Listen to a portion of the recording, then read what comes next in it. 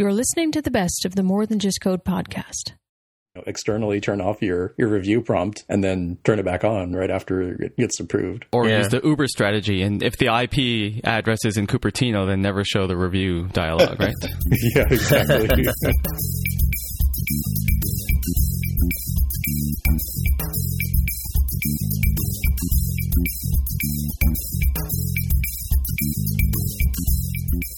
So hey everybody, welcome to episode 148 of the More Than Just Code podcast. I'm Tim Mitra and I'm in Toronto, Ontario, and I'm joined by Jaime Lopez in Seattle, Washington. How's it going? And I'm also joined by Mark Rubin down in San Jose, California. Hello. Home of WWDC. Yep. And I'm also joined by Greg Hio in San Francisco, California. Hello, from the former home of WWDC.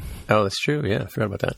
And we also have Tammy Coron from West Tennessee. I see you're saving the best for last. That's right. That's right. All right. So, hey, Jaime, do we have any Ask MTJC? We have a few. The first one up is by Sean Marston, and it says, this has to be a pick of next week, which is now this week, a couple weeks later, so apologies for that. Shape of You, which is a parody called Apple Forgot Me, hashtag Make Apple Great Again. It's a cute video. I think it, pre-WWDC, maybe might have been a little bit more timely. I think folks are a little bit happier now, even if we're not super happy about everything related to the hardware. But it definitely, I think, has a catchy tune, and it sort of captures the spirit of sort of people wondering, like, will we continue to get pro hardware in the future? Yeah, we kind of sort of got that answered last week in the form of the iMac Pro, right? Yeah, at least it's a sign, right, that stuff is moving, and it's not the only thing. We're also going to get the Mac Pro at some undefined time in the future. Well, maybe they had a surplus of space gray paint, too.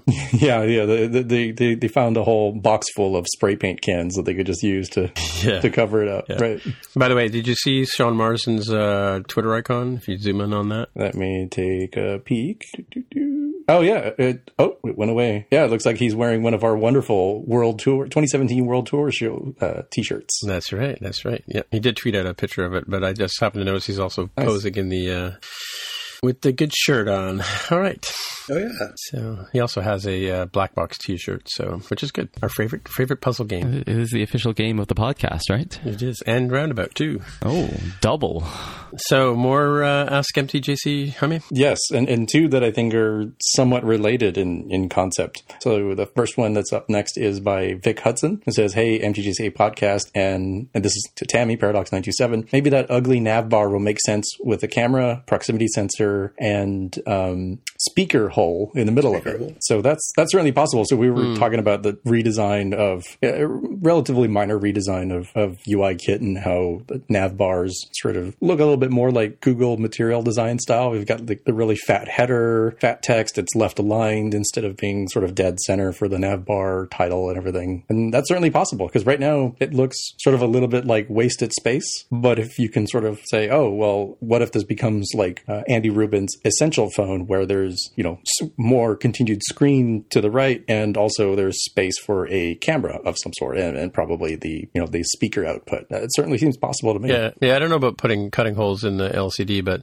I just want to say that I've rethought the large navigation bar and the I think they call them large titles in the headers. And I think that because after doing research for my article, which is coming out in a couple of days, I guess, there's a big push on accessibility, and that's where the whole trying to get people to use dynamic type is coming from. Because if people are setting dynamic type settings in their preferences or in their settings, and we're not using dynamic type in our apps, they're not able to take advantage of making the type larger and that kind of stuff. So I think it's part of all wrapped into accessibility as well as sort of a more open, clean design as a design community says it is, right? So I mean, that's certainly possible. It's been a little bit of change over the last several years since iOS 7 came out. But if you compare this design to not what iOS 7 shipped as, but the first beta, as shown during WWDC, it's actually quite remarkably different. Of course, it's a completely different font, switching from Helvetica Neue to San Francisco. But also, the Helvetica Neue stuff that they showed by default was ridiculously thin weight and quite the opposite of the Apple Music style, fat header, round, dynamic type sort of world. Yeah, I saw somewhere too that it's coming from from the news app. But I guess that's where the influence is in terms of like being like a title or a header in sort of that proper news format. So, and I think last week I was trying to remember what it is about scrolling. Like when you scroll down the page, it shrinks down to like the more normal size of 40 points, I believe it is, right? The size of the header, and that's from the parallax effect. That's the word I was looking for last week in web design. You know, where you see all these big logos, and as you scroll down them, they kind of shrink to a smaller to get out of the way of the content, right? Sure, right. Yeah. So also, if you push something on a navigation stack where you have a back button or any kind of left bar button, it shrinks down to the style. Right. Oh, does it? Okay. Yeah. And also, I think when the other point about the footer is that when you rotate your phone to landscape, the footer actually shrinks down. But so if you have an icon and a title or something there, they kind of stay on side by each, you know, sort of thing. But it's a smaller size footer bar at the bottom as well. Anyway, so what else we got there as far as MTJC follow up? So the last one I see on the list is by Mike Pollard, who's saying, with debugging over Wi-Fi, AirPods, and wireless charging coming, is it conceivable that the iPhone 8 will have no ports at all? Right? They've removed the headphone jack. The Lightning port is the next obvious one to get rid of. You know, just no holes, right? But we talked about the blowhole possibly being on there, but no. Besides the Ocarina of Time instrument, it certainly seems possible, right? If you use like a smart connector type thing to, connect attachments to it, or if you use Bluetooth, or if you use, wireless charging, of just like put it on this little mat and it wires up, very similar to like what the Apple Watch does, where you just connect it into the little like divot. Yeah, it doesn't, you don't plug into a port. Doesn't really matter which orientation, as long as it magnetically connects, you're fine. That seems possible. Yeah, totally. Yeah. So it's funny though. Can I just say that I'm still not over the audio jack being taken away from the iPhone? Every day I bitch about the fact that I can't plug in regular headphones. That's true. I don't like wireless headphones. Can't stand them. For what reasons? Let's take a little segue into that one, because I have quite the opposite sort of experience where I don't miss them at all because I use wireless headphones the vast majority of the time. I think I like the sound quality a lot better with the wired headphones. Now, what I got to tell you though, every time I have wired headphones on, which is every time, and I do the dishes or I'm walking around the house or something like that, inevitably it will snag on a, like a latch for a drawer or something, and the phone goes flying and the headphones go flying. So I do bitch about the wire from time to time, but I still prefer having the wire over the wireless headphones. Tammy, do you think in like a double blind test, you could tell the difference between like audio quality, Bluetooth headphones and wired headphones? Probably not. I think the issue is, I'm going to be honest with you. The issue for me is I had really bad experiences with Bluetooth headphones when they first came out. And it's kind of like, you eat something when you're a little kid and you get the flu just randomly at the same time. And from that point forward, you don't like that food. That's kind of how I feel like with Bluetooth headphones. And I probably should get over it.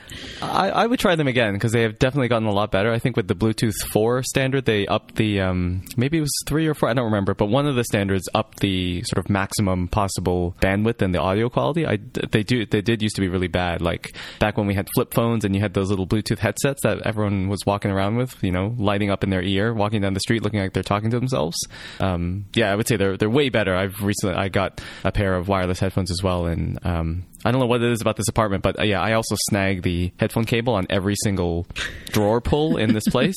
They just drove me crazy enough that I was like, I'm going to go wireless. But when I'm commuting, I still use a pair of noise canceling, like active noise canceling headphones that has a wire, and I really like that for commuting, like on the train. But wandering around at home or just walking around outside, not commuting, then I'm all about the wireless now too. Now, what do you have? Because you don't have AirPods, right? I don't have AirPods. I have one of those the Beats X.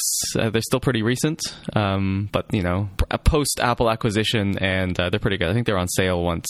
I don't know, a few weeks ago. I think they're still pretty new, but they were kind of on sale, so I just picked up a pair, and they've been really good. Yeah, those are noise canceling ones, so you can't hear the noise of the train or whatever. They are not noise canceling. They're like noise isolating, I think is the term. Like the ear, but it's not like an ear pod, like just kind of stick in your ear. It's got the little, not foam, but the little silicone thing that kind of goes into your ear canal a little bit more. So they're noise isolating is the term they use. Right. But if I'm like on the train or something, like if I were on an airplane or something, they would not be good. So I have a pair of active noise canceling ones for that. Oh, but if you're wearing those ones, you could still hear a fire siren or something like that, fire engine siren, right? Well, you can hear that for both of them. Yeah. Well, so my piece on this is that I'm currently wearing a pair of Skull Candy Bluetooth headphones, but they're wired in because of the latency between what I hear and what I'm saying. We tried a couple of it early in our podcasting experiences. I recorded once without them with Bluetooth, and it was just too laggy, and it was annoying for everybody on the call. But also, since we're bashing Apple technology and how they're pushing us into the future, I basically have been watching a ton of WWDC videos for the last 4 or 5 days, and I had to do a couple at work today and at lunch. So I had my Touch Bar Mac, and one thing I'll say is when I'm running a video in QuickTime with a standard keyboard, mechanical keyboard, I can hit the pause button whenever I want if I'm in another application, right? But with the Touch Bar, if I'm watching the video and taking notes in another app, the Touch Bar changes to the note-taking app, and so I have no access to go and pause the video, which I would normally do with a standard keyboard, right? So that's true. So enough ranting. There's never enough ranting. Never enough ranting. So everybody, we'll do like a GoFundMe to get Tammy some of those sweet wireless Beats headphones over the ear with a W1 chip. I know the GoFundMe is for the Mac Pro. I thought you were going to do a GoFundMe to give me more rant time. No, either AirPods or we'll get her the Beats X because those are both pretty good from what I heard. Pro. How about that sweet external developer kit for the GPU? Oh yeah, that's like the price of like 2 AirPods, isn't it? Yeah. So does that only work on the new Macs, or does it work on any Mac, the GPU thingy? I assume it works on anything because it's just Thunderbolt 3, right? Although I don't know. Oh, 3, okay. Yeah, so then it won't work on the older. It'll only be the Touch Bar Macs and newer, right? So I guess so. The iMacs, does the iMac have USB 3? I guess it must now. Hey, Greg's on the show. We can ask these questions. What am I, the hardware guy or something? They do have those adapters, so maybe you could plug the developer kit into one of those 3 to 2 and plug it into your older MacBook. I don't know. That might work too. Did you catch last week's show at all? Because we stumbled across a USB-C question. So, well, I have read the entire spec. Sure. So no questions. All right. Okay. All right, so we have some follow-up items. One of the first ones was via Farley, friend of the show, and he retweeted or commented on a Federici Vitici post about from Mac Stories saying that Apple apps can no longer use custom review prompts. So these ones where they pop up and say "rate me." Apparently, Apple is mandating as of when that we'll have to use their system as of 10.3. Does it say when? Doesn't. I just assume I assume the guidelines have been updated fairly recently, so I think they probably include that for new app review. Right. Yes, it's in the guidelines. You're correct. You are correct. I thought we knew about that a while ago because they were talking about the fact that with the new rules on reviews, they would be able to limit the amount of times that you can request a review from a user. And so the only way that they can limit that is if you request to present some UI and Apple just chooses whether or not to present it or not. So I'm not sure this is new, but maybe it's now just finally going into effect. Yeah, I just meant this news from the point of view that it's come to pass, right?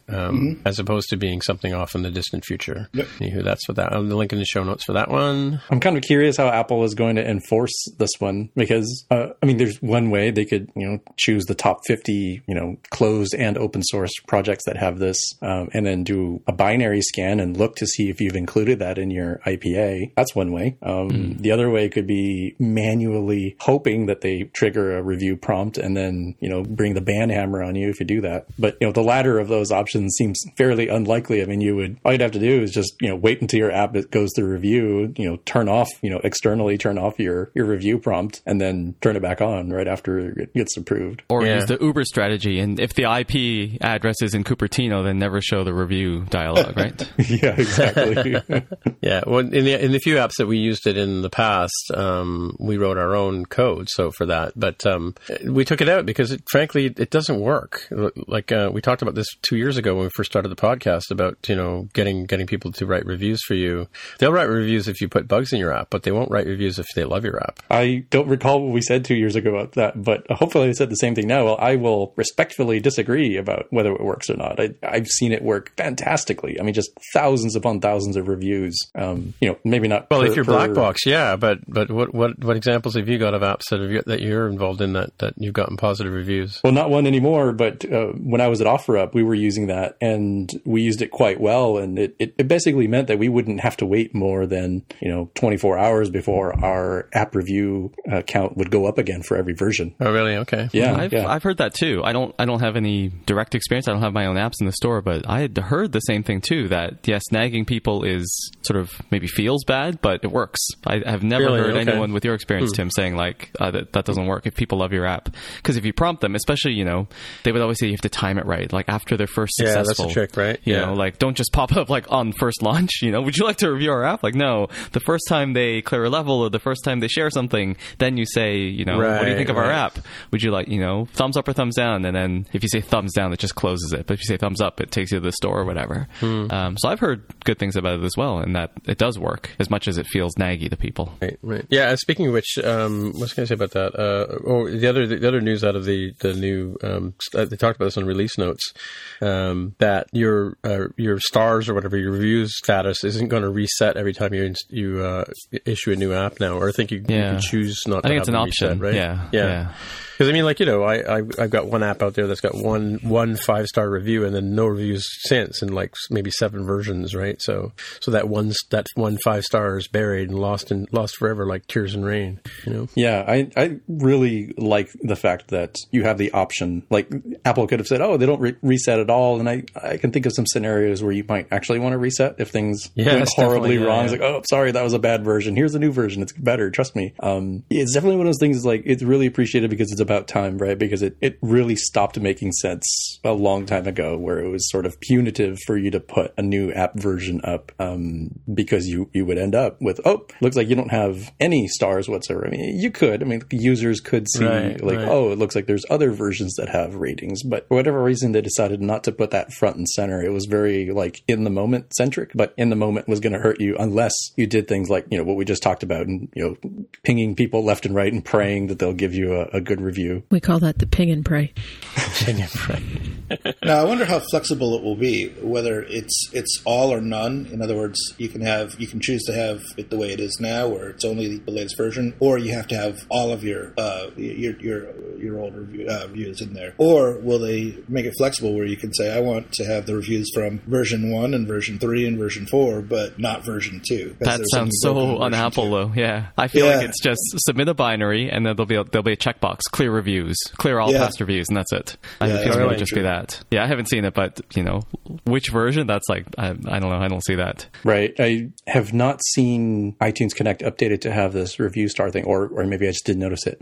But if I can compare it to something they did announce and that I have seen, is the phased rollout, where when I heard about that during the platform State of the Union, it's like, oh, holy smokes, that's awesome. It's going to be like Android, where you can choose 1%, and then if it looks good, you can go to 5 and 10 and 50 and 100. No, it's on a particular schedule, and the train leaves the station, and it is good that they start out with reasonably small sort of numbers, and you can halt the rollout, from what I understand, but it's not as flexible as I would have hoped it would be. I was going to ask about that. Yeah, it's like, here it is on Rails, and you can stop it and pull it, or you can pause it for like 30 days, I think. Is that how it works? Something like that. I've not actually tried out the feature. I just noticed it in iTunes Connect. Yeah, but I think so. You could like if you wanted to roll out to 10%, you could wait until it hits 10% and then hold it there for 30 days. But then I don't know, I guess cancel it, submit a new binary or something like that. But maybe after you did that for a while, they would get a little angry at you if you're trying to use it for some other purposes. And there's also like you can't pick what 10%, right? It's just 10% at random, I guess. They'll roll the die over there at on the Apple servers. Right. So you can't use it like as an A/B test sort of thing, and you're kind of beholden to the idea that hopefully they're choosing some sort of really good, statistical sampling method instead of, even by random chance, it just turns out that everybody is in Michigan. It's like, they're great. using arc for random uniform, not regular arc for random. That's what I hope. Yeah, another thing that Apple could do, but it looks like they're not yet, at least hope it's yet and not never, is we now have the ability with TestFlight to have multiple builds up and active kind of at the same time. So there's really no reason why they couldn't allow us to do A/B testing with releases. So 10% get version A, 10% get version B, 5% get version C or whatever. So you can do some analytics and see which one people like, and then do the final release on one of the versions. They could do that, but it doesn't seem like they are. Right. Do you mean do that with public release, Mark, or just with among your TestFlight folks? With public release, they could do it. Yeah, he's saying take it a step further beyond the TestFlight. Right. Ah, okay. That's it's classic A/B testing of a new feature. Right.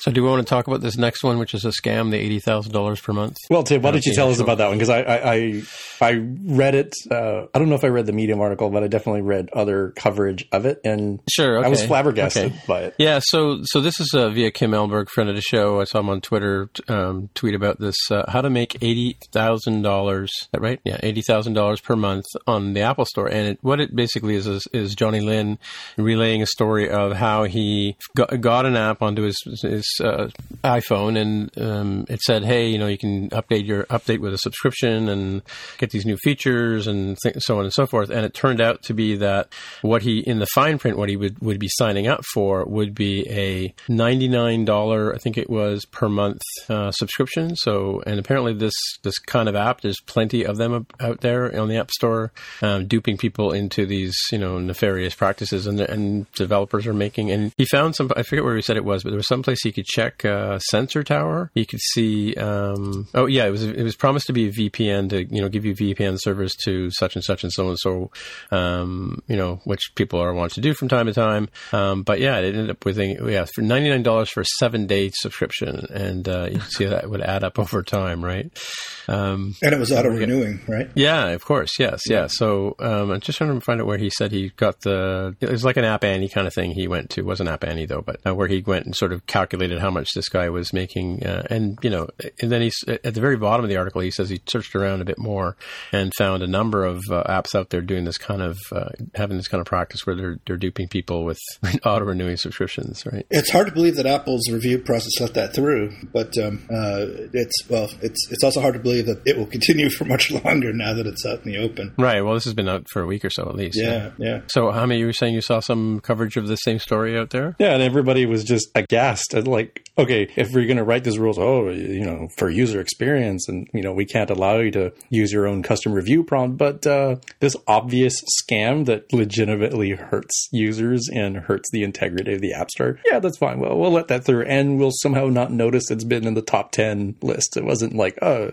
handful of people getting scammed and it's buried in some, it's number 300 on some really obscure, unpopular list. No, this was top 10 of whatever its category was, paid or grossing or something. I forget what the article said. Top grossing, productivity. Yeah, you would think somebody would just casually look, on a monitor next to their desk and say, holy smokes, what is that? We need to get that out of the store. Meanwhile, they reject my app, my game, because I used the word memory in it for the title. Go figure. I mean, their review process is so strange sometimes. I don't necessarily understand it. Yeah, I feel like they're very good at metadata, titles and description and saying the word Android, but actually launching the app, this is the worst designed app as well. The text goes right to the edge. What are these even standard buttons? It looks like a website or something. And it's they're just looking at the metadata, but not actually launching it. A human isn't actually launching it. But even the title was messed up. Did you see the title? What is it like? There's misspellings in the metadata description. The title has got strange characters in weird places. Well, the spacing around the colon's a little weird, but if you just glanced at it, you'd be like, all right, mobile protection is a VPN. I mean, you would think a VPN app would get a little more attention, because it connects to the network and it has more permissions to do that kind of thing. It involves encryption too, theoretically, if it's a real. Yeah, VPN, you think you get a bit more of a look as opposed to a game or something. But anyway, it's very. Virus scanner that in theory works outside of the sandbox, supposedly. That too, and one of those. And the fact that it's got a high priced in-app purchase, these are things that you would think would raise some flags. A $99 recurring 7-day subscription. It's maybe have a look, because I remember when in-app purchases just came out and you added one, they were very strict about reviewing the in-app purchase specifically, right? And that seems to have also gone out the window. But again, you'd think a high priced recurring subscription would get an extra extra look. So I don't know what's going on. But Greg, you made the point that it doesn't seem like the reviewers actually even launched the apps. I believe that that's true. I do too. Because I've done tests where I've put in real-time analytics and I've had test accounts, specifically for Apple to log in and test it. And, crickets, tumbleweeds. Yeah, they never get tested. Exactly. Yep, nothing ever happens. Done the same thing. Yep. I mean, on the plus side, app review is very quick, and I guess it is all machine-based. Maybe they have machine learning, and it flags certain apps. But, yeah. Well, let's hope they're not using Core ML, because it's not looking very good right now. Where are they training these models? On their iPhone 3GSs or something? Come on, let's use some real horsepower. Hopefully they have some real next-gen Mac Pros there doing the training. Open a couple of threads on your machine there, Yeah. Anyway, these would definitely be some flags I would add to their automated system. Large in-app purchases and, looking for things that claim to, the word VPN in them or something should get an extra look. I wonder if you named an app, "This is a scam," and put it in, if it would get through. Steal this app. Yeah, exactly. I will buy dinner, not just a beer. I will buy dinner for anybody listening to this show who can prove that they were able to do exactly that. Wow. Okay. It was a pretty bold one. Hopefully I'm not getting anybody in trouble for doing that, but... well, I was going to say, we're just podcasters. We're not lawyers. Exactly. Yeah, exactly. Sue Jaime Lopez, please. Yes, all email goes to Jaime, please. So, hey, maybe the reason why this got through is because Apple was busy building Apple Park, which is now open, apparently. Ooh, good segue. Yeah. So they apparently the reason why it was supposed to be open in April and it's now June. Video started playing in my ear here, but yeah, it's now June, and apparently surprisingly, I don't understand how this could be Apple, but apparently the delays were over attention to detail. The door handles had to be just so. Exactly, and the wood and all that kind of stuff. The round pizza boxes were not quite sufficient. They were 10% too humid. That soggy crust, unacceptable. Mm-hmm. It does look like a beautiful campus. It's shot really well here. It seems like it might have been shot around the same time that, if you've seen the Wired magazine article, or at least the cover of that magazine. Is there one with this in it? It looks beautiful. Let's see if I can find it online. It's a beautiful rendition of the campus. Yeah, you'll have to send me a link to that. Is that all solar panels on the roof? Yes. Pretty cool. They do get a lot of sun down there in the South Bay. Is that what they call that? South Bay, Mark? Yeah. I think it's kind of like if you're in New York City and you call something upstate, everything north of you is upstate. So I think here in the Bay Area, anything south of you is the South Bay, from what I've heard. Well, that's a very San Francisco point of view. I know. No, I mean, people in Redwood City will be, or I don't know, people in Mountain View will say, "Oh, we're not the South Bay. That's Santa Clara or something like that." So that's what I mean. Right. Well, in Calgary, they call Saskatchewan the Middle East. All right. Tim, I gave you the link for something we can put in the show notes for those of you driving at home. It's the exclusive Wired magazine One More Thing article cover, where you see a very dramatic overcast cloudy skyscape. And then at the bottom, you see the warp engine UFO looking Apple campus. It's in the shape of a ring, but it's lit up. Again, it kind of looks like the Starship Enterprise sort of warp nacelle lighting up. It is very beautiful and dramatic. It's got kind of the movie 300 sort of tint. Everything has a very tan, brown, beige tint to it. So very cool looking. I still want to know if there's a little car that drives around inside there, or train or something. A monorail? Yeah, because it's huge. Mark and I went and looked at it when I was in California on the world tour, and it's huge. I couldn't on my iPhone 6. I couldn't get the entire building in one shot. But apparently now using Core ML, I can stitch the images together. Core ML and Vision, right? So wow, Core ML does everything. It does. It's amazing. It's magic. It's amazing. All right. So that's it for that guy. Moving on. Where the hell's my notes? So, yeah. Oh, this is you, Jaime. These are really ugly slides, by the way. I lived through this whole period, so I shouldn't say anything. Yeah. So this is in the show notes, some PDF versions of slides from WWDC 20 years ago, way back in 1997, when the Worldwide Developers Conference, which had all sorts of weird, sort of garish, very 90s colors. It wasn't the keynote black and white sort of minimalist set. This was color everywhere. And it's kind of amusing to look back in time and see the keynote, which was done by Dr. Gil Amelio, chairman CEO of Apple Computer Inc., where the very first slide says, "Putting Apple's house in order. September, returning to profitability and growth, which sounds hilarious now because they're one of the most fantastic companies in the world in terms of profitability and growth. You could switch over to the Introduction to Foundation PDF, which shows where does this fancy pants new thing called Foundation fit? You've got this wonderful block diagram where at the very bottom, if it was like a layered cake, you have PowerPC and then Core OS. And at the very top, you've got the advanced Mac look and feel. And sandwiched in between is Mac OS as a nice little blue block. We will disregard the Java L-shaped brick right next to it. And then you have the yellow box OpenStep-based application kit framework and foundation framework where really interesting things like class clusters and its notification center, run loops. These are wild and crazy new concepts for people in 1997. Mm-hmm. So really cool. Kind of like a blast in the past. That's about the time that Steve Jobs came back to Apple, because in one of the slides I saw the Next logo. I think they had just purchased Next because it's like... Yeah, right. That's on the slide. Improved cash position, $1.4 billion after Next acquisition. Goal, return to sustainable profitability by next fiscal quarter in September. Good luck with that. Those were dark times, man. I remember thinking Apple was like on the block and they were being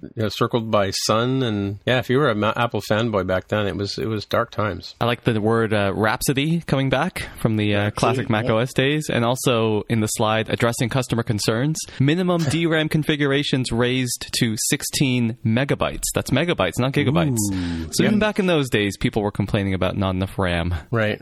Although we're like, 3 orders of magnitude off now when people complaining about MacBook Pros having 16 gigabytes now as a maximum. Yeah, look at this slide here. 1997, year of the product. The new Macintosh PowerBook 2400. If you're out there wondering, should I get a 13-inch? The 15-inch MacBook Pro is really heavy. This thing is 4.4 pounds, and they're not ashamed to say it's 4.4 pounds. They're very proud of that. They were proud of it. And a 10.4-inch screen. Yeah, 10.4 like the size of an iPad. Inches. Yeah. The small iPad Pro. That's about how big this thing was for the screen, at least. Oh, remember those monitors with the giant speakers on either side of the tiny screen? Yeah. I've got a picture of one of those. Mm-hmm. 16 megabyte standard up to 48 megabytes with a 1.2 gigabyte hard disk that will... What is that external thing in the picture? Is that like the super drive or some kind of a optical drive? What are you talking about? That big giant thing? That's a PowerPC. No. There's like an external something plugged into it on the slide. The one that Time is reading from. Which slide are you reading from? I'm on the opening keynote. That's like a CD drive or a floppy drive maybe. Okay. Because those Macs didn't have floppy drives. You had to use external drives for those. Or actually, they would slide in where the battery was, right? I was going to say they had a floppy drive, but maybe this one didn't have a optical. Never had one of those ones, though. I've had the ones before and ones after. If you look on the previous slide, they got the eMate, which was the last of the Newtons, right, with the keyboard there. And I don't think I ever had a copy of 7.6. Yeah, and that PowerBook in the photo there has an optical drive sticking out of it. Yeah. So I don't know what that is. Maybe it's a zip drive? Is that like a... Oh, okay. Good old zip drive. Might be a zip drive. I thought it was maybe an external hard drive or something, too. I have no idea what that is. Could be. Yeah. Okay. You can easily lose yourself in the looking back at the past. I think the last slide I'll point out is this slide way down on it. It doesn't have slide numbers on here, so I apologize. I don't know how far it is. It's about 3/4 of the way through the PDF. Internet opportunities, bullet points, platform neutral market, new application paradigm, renewed interest in maintenance costs. This web thing might be pretty big if you can go back and tell yourself in 1997. Wow. And if you go a little further than that, they even have Yellow Box for Windows, if anyone remembers that, about possibly moving, because Next was a cross-platform kind of a thing that ran on Intel PCs, I think, eventually, when they went to like OpenStep and PowerPC and other things. So Yellow Box, look at that, a classic Windows logo on this thing as well, which is kind of nice to see, interesting to see. And the old QuickTime logo too, somewhere. Dark times. Nobody knew what was going to come in next. Yeah, but there was a thing called Copeland, and Rhapsody was from same guy? No, I don't know, can't remember. Yeah, but that was OpenStep, Mark. Remember, and I think at the next WWDC, Steve Jobs came out and said, "We're killing OpenStep," and everybody started yelling and screaming at him. Yeah, do you remember that? So vaguely, yeah. Yeah, well, the next WWDC was the one where Steve Jobs came and Gil Amelio kind of handed him a mic, and basically Steve Jobs ran away with WWDC keynote. So yeah, those are definitely different days, and for sure Apple was different different company. I think I've told you this story, Tim, but the others might not have heard it. These days, Apple has a press event, and good luck trying to get anywhere near the place, right? I mean, you don't even think about it. But back in, this must have been 1997, right around when this stuff came out. I was living down in Santa Barbara, and somehow we heard that Apple was having some kind of a press event, tech meeting about this very stuff, Yellow Box and all that. So we just decided on a lark to hop in the car and drive up for it. And that's a good 4-hour drive. So we just drove up, pulled into the Apple's parking lot, and walked right in and got to listen to the press event and technical presentations. I mean, can you imagine doing that now? I mean, we didn't sign up for anything. We didn't have any kind of credentials. We just kind of walked right in. Was that like Building 4 at Infinite Loop that you went into? Yeah, it was. Yeah. It was. Huh. Yep. Yeah. Wow. Yeah, I got to visit that one in February, building number 4. Mm-hmm. It's the only place on campus you can take pictures. Anywho, so that was 20 years ago. You're listening to the Best of the More Than Just Code podcast. Well, essentially, we're just going to talk about what our thoughts and experiences are of WWDC 2017. Well, first of all, Mark was hovering around, but Greg, you were inside the building. What did you think of the new event? Had you been before? This was my first WWDC. I'd been hanging around the city, AltConf, going to the parties in previous years, but this was my first time beyond the gates. Right. You never snuck in before? I never snuck in. So what do you think of the venue? What were the lines like? And I don't really have anything to compare it to, but the rooms are very spacious.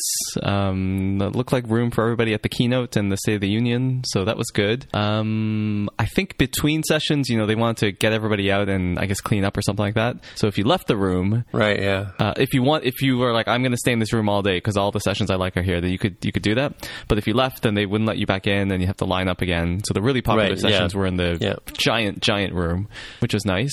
I think they had the similar thing at Moscow. Again, I don't know, but one of the halls, Hall 1, if you were there, was like this giant, it was like a keynote-sized room, but just set up with tables and chairs with Ethernet ports and power, and you could just sit there and get some work done if you had to. But massive room, and that's where they had the little scholarship lounge, and they would have food there at lunchtime and snacks and that kind of thing. So yeah, I'd heard there was something similar at Moscone as well, but this room was like keynote sized, and it was just a room for people to plug in and relax or whatever. Very dim. It was kind of Apple Story, kind of very sparse and that kind of thing. That's also where they had a little corner of it was the company store that they brought in some merchandise and that kind of thing. So yeah, lines were pretty good. You didn't really have to line up for much, except when they were like handing out pins or something, and then there was like big lines for that. But very, very spacious. There was even, I think, room that they didn't use, so they definitely could have gone bigger if they wanted to, but it seemed like, the rooms and the lab areas were nice and separate, so it was easy to go between them and make your way around. There was a very nice outdoor space, which is kind of hard to find if you're in the city. So a lot of people were hanging around outside. The convention center itself had like these kind of balconies, terraces or whatever they called them, where you can kind of sit outside and get some sun, and the Wi-Fi was there as well. So venue was pretty good. I wish it were closer and in San Francisco, such a place, but the venue itself was nice, and it was kind of downtown. There was enough stuff. I think I stayed within like a 4-block radius of the convention center the entire time, and there's enough coffee places and restaurants and things like that to go hang out too. So I think the new venue gets a thumbs up, I think, and I think all the Apple folks, because they tend to live down in San Jose or thereabouts, so I think they all liked the shorter commute as well. So that's not where I live, so I wish it were still here in San Francisco, but otherwise venue in the area gets a big thumbs up, 2 thumbs up from me. So what do you think about the density of the schedule? Like, that was one of the things that I've always found at WWDC. There's always, like, unless you have a specific iTunes appointment or a lab appointment. I know you had to speak at AltConf, it was AltConf, right? Yeah. But how did you find, like, in terms of like going from, like you said, would you park in one room and stay there, or would you bounce from one talk to another? And what did you find about the choosing of talks to go to? Was it easy decisions to make? It was pretty easy. I don't think I got to stay in the same room. Whatever, the talks that were interested happened to be in different rooms every single time, so I had to get up and move around, which is probably for the best. Yeah, maybe if they had I don't know, normal, I should say, like a normal conference, like you go to 360 iDev, or when I was at like Swift Summit or Playgrounds, they have like very, very very long gaps between sessions, which is nice because you get out, they bring out some snacks, and you can chat with other people and then go to the next session, or you can ask the presenter questions in between, was what they did, I think, at Playgrounds, for example. Here, the sessions seemed to either go long, and there was like maybe 10 minutes in between, so you just had time to get out, try to line up for the bathroom if you wanted to, unless you were a lady, in which case you probably had no lines. So yeah, it was definitely short in that sense, but this is kind of a different kind of conference where, I don't know, again, another conference you might want that socializing time, whereas here it seemed like Apple just wants to get you in and out of the sessions. Yeah. So what did you think of Alt Conference since you were there for a short time? Yeah, it was very convenient. It's you were there visiting, Tim, so the convention center's there. There's 2 hotels on either side, one Hyatt and one is the Marriott, and I think Alt Conf was in there. So you could go from WWDC, didn't even have to leave. You could go through a door. They stuck a giant Alt Conf sticker on it leading into the hotel, and you could just head over this. That was really nice. Although to get back into WW, you had to kind of go around outside and a little, because they had to check your badge and stuff. But I will point out that if you actually have a WWDC badge, it was very easy to get around, apparently. But if you didn't have one, it was not so easy to get around. Yeah, because a lot of the exits in the street on the first couple days, I think because Michelle Obama was there as well, so they blocked off a lot of things. And even if you, the ropes were kind of right up until the entrance of the hotel, so if you tried to slip in the side door of the hotel, perfectly legal, you're not going inside the convention center, but they would kind of look at you and give you a look and that kind of thing. So yeah, definitely not as easy to get around. And they'd be like, you can't go in this way. I'm like, I've got a badge. Why can't I get in? They're like, no, you got to go around and go. Anyway, it was a bit of a, they're just being careful, I guess. But yeah, AllConf was good. I think there were 2 rooms, so there were kind of 2 tracks running. Again, very close, right next door. If you kind of sat in the hallway, you could even pick up the WWDC Wi-Fi if you wanted to. It was that close. But yeah, did I go to any other sessions? I don't think I went to any AltConf sessions, so apologies to fellow speakers there. I just went to my own and kind of hung around after that. But looking at the list of talks, some of them sounded pretty interesting, so I'm definitely going to check out some of the videos from that. I think Daniel Steinberg was speaking, who I think I always enjoy his talks. That one sticks out. I can't remember what else, but there were a few other ones that I thought, I want to check that out. They also ran the community space, so there was sort of 2 tracks, and they had a little lab space that people could rent out. I think Buddy Build had one. The Swift Coders podcast did a thing. I think AllConf did that a few years ago, and the RayWenderlich.com folks went and had a little lab session. They didn't do that this year. I think the timing wasn't that good. But so yeah, 2 tracks and a sort of meetup space. That was kind of cool. Cool. All right. They also had a little vendor fair outside the main hall. Mm-hmm. Did you get a fidget spinner, Mark? No, I didn't get one of those. No, you didn't I got a T-shirt. Oh, okay. No, got a T-shirt from IBM, actually, a Katura T-shirt. There weren't a huge number of people presenting, but there were probably about 10 or 12 companies presenting stuff. Those were always interesting. I think our friends from Buddy Build were there. I remember IBM. Microsoft folks was were there, I think. showing Microsoft. their new stuff, their Visual Studio for Windows, or for the Mac, rather. Mm-hmm. I have to say, I like that program a lot. Which one's that? Visual Studio for the Mac, or VS Code, I think is what they call it. Mm-hmm. Interesting. What context are you using it in, if you can talk about the project? Oh, well, yeah, I can. I'm using it for Unity programming. That's the code editor that I have hooked up instead of Mono Develop, which is not a very good... Not good for my uses. Other people, they might like it. I don't really like it that much. So I switched over to VS Code for Unity development, and I love it. All righty then. Cool. So let's talk about WWDC. So what sessions did people watch? Which ones did they like? What did you come away with from the whole week of WWDC? What little you could put up with? Well, I was really impressed by all the machine learning stuff. No big shock there. Both of the Core ML sessions I thought were really good, really informative. Also, the Vision one was really good. AirKit was also pretty good to talk. I think the technology is really interesting. And Core ML, I mean, it's... Well, I was just talking about the conference itself. Core ML in general, I agree with you. It's totally off the hook. I'm, having watched the videos myself a couple of times now, I'm really impressed by Apple, listening to you go on about, no offense, but you go on about machine learning for the last, 6 months or so, and seeing all the resources and trying to follow along, and Apple comes along and says, well, you just pick a model you want to use, drop it into the converter, converted into a Cormel model, and then, a couple of lines of code, and you're recognizing hot dogs, Yeah. or flowers, or you're dealing with handwritten speech or whatever, right? So this stuff is amazing. Even where I'm working now, there's some real experts in machine learning, and they were even impressed at this stuff. Wow. Just how easy and turnkey that Apple did. Yeah. So I've already written an app, but just a play app. But it was just took a couple of images and categorized them to get the keywords out of it using one of the built-in models, and it was just so easy. I couldn't believe it. It was. I mean, the core of it was maybe 10 lines of code to do the characterization part. I'm super impressed. I plan on using this stuff a lot. What about the rest of you? What are you going to come away with? I went to a lot of the lower level talks, like app startup, what's new in LLVM, understanding undefined behavior, which was excellent. That's just kind of where my interests are these days. But one thing I wanted to bring up for the group was sort of looking at what Apple highlights, especially since iOS is kind of the core of the company now, and probably for us as well.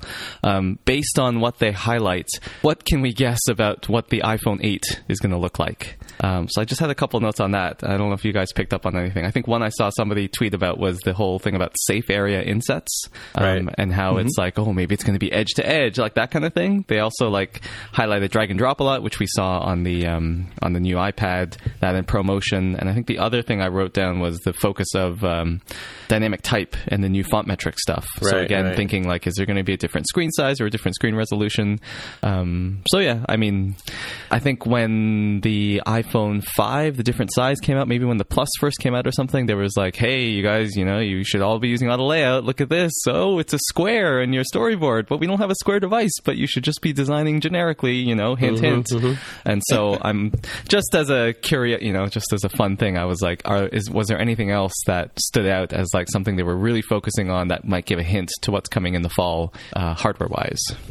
Well, based on the comment you guys were saying about the no ports, I was going to say this earlier, that maybe they're going back to the old style of Apple where it's a hermetically sealed device and you can't really get into it, so for the lack of ports. Same as you. I tend to gravitate towards the debugging talks. I really like the Xcode debugging one. Some stuff I already knew, but some new improvements. LLVM talk was good. I looked at some of the Sprite Kit stuff as well. I know Tammy was interested in some of the Sprite Kit and Scene Kit stuff with the new features. What do you think about that, Tammy? I really liked I think it was Moving Beyond 2D and Sprite Kit or something. I probably should have looked up the title. Yeah. But it was one of the talks on a Friday, and just some of the incredible things that they were doing with augmented reality and combining Sprite Kit and Scene Kit. Now, you could combine those two before, but very few people were doing it. And the demo that they presented in that session was fantastic. They created a platformer game, for example, and they laid the game down on the table in augmented reality. And then what they did was bringing in Scene Kit. They I know you can't see what I'm doing here, but imagine laying your hand with your palm up on the table and then raising your hand up towards you so you could see the 3D aspect of the platformer game. And then they took it even a step further and completely blew my mind when they broke apart the different elements of that platformer. So they would have the foreground, the middle ground, and the background, for example, and they split it apart, and you can use your iPhone or iPad or whatever you were using and kind of spin around that with your camera and see the empty space in between those three sections. And it was just so absolutely incredible. My mind just went all over the place thinking, oh my goodness, I could do this. I could do this. I could do this. Yeah. I watched the design with sound video as part of which is really interesting because it talked about all the different ways that sound can enhance your user's experience, just in terms of clicks and notifications and stuff like that. And the speaker put an emphasis on using unique sounds for your app to sort of differentiate it from another one, not just falling back on the default sounds that come with the OS. And he actually also there was a bit of a reveal there. I'm not going to spoil it for people, but if you watch that video, he showed how some of the sounds that are currently in iOS were actually made with physical devices, I'm going to say. So it's kind of interesting to see how those live performance of those sounds. But that was a good talk too. And the CareKit one was interesting too, in that they've got a sort of care kit. It was care kit with research kit. Yeah, it's surprisingly it's almost like you know how when we were talking about custom controls last year or maybe 2 years ago, and people were saying, well, you can import SpriteKit into your app and then make use of some of the enhancements in SpriteKit framework, with the nodes and stuff like that to animate things around on your screen or create properties.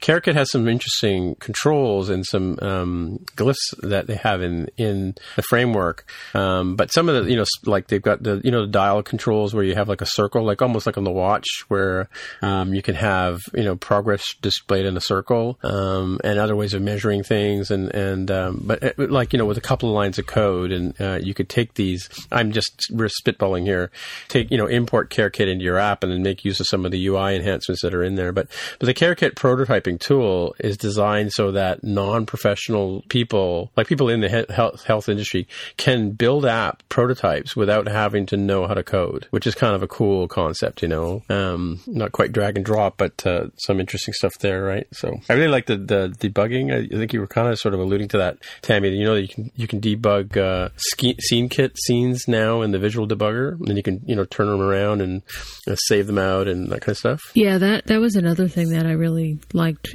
was all of the Xcode enhancements, including that one, the visual debugger. I think that, and I think I said this on the last show because people were tweeting about it, but running Xcode 9 beta, it feels like you're not running a beta. It's so clean and so not broken. Right. Syntax highlighting continues to work at all times. Is that what I'm hearing? No. Yeah. But that indexer running in the background is pretty cool. Yeah, see, you can overlook certain little things when other bigger things are working. And in Xcode 8, there were other bigger things that were also not working, along with the syntax highlighting not working. So, yeah, I can look the other way. Has anyone had a chance to try out the version control stuff in the new Xcode yet?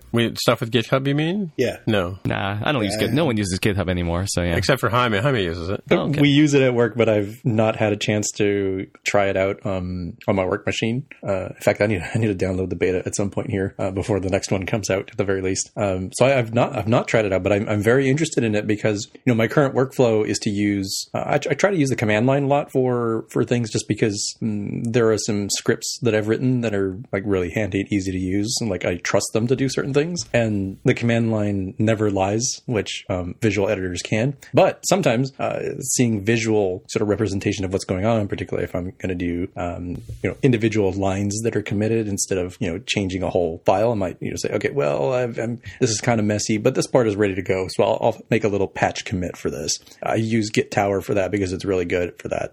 Cherry picking is really difficult to do on the command line. It's easy to do with Git Tower. In any case, this is a really long-winded way of saying that integration with GitHub and deeper integration with that is interesting to me, because I don't like having to change tools to do that, right? Just like I never had to deal with this because I came in when Xcode 4 and everything was grandly unified, but it sounds like it was a real hassle to have, like, oh, go use Xcode for this. Oh, you want to do some UI stuff? Great. Go to Interface Builder, a completely different app, to do some stuff, and then come back. Yeah. Like, I want it all integrated in together. Yeah, linking the classes in Interface Builder back then was really, I could never get my head wrapped around that, It was really weird. Yeah, but I mean, I've been using Git or sort of the source control with Git in Xcode for, since it started coming out. And so I used to fall back on, I shouldn't say that now because now I'm using SourceTree more, but I used to use Xcode's Git handling as opposed to going to the command line only when I needed to do specific things that it couldn't do, like hidden files and stuff like that, right? But what were you going to say, Mark?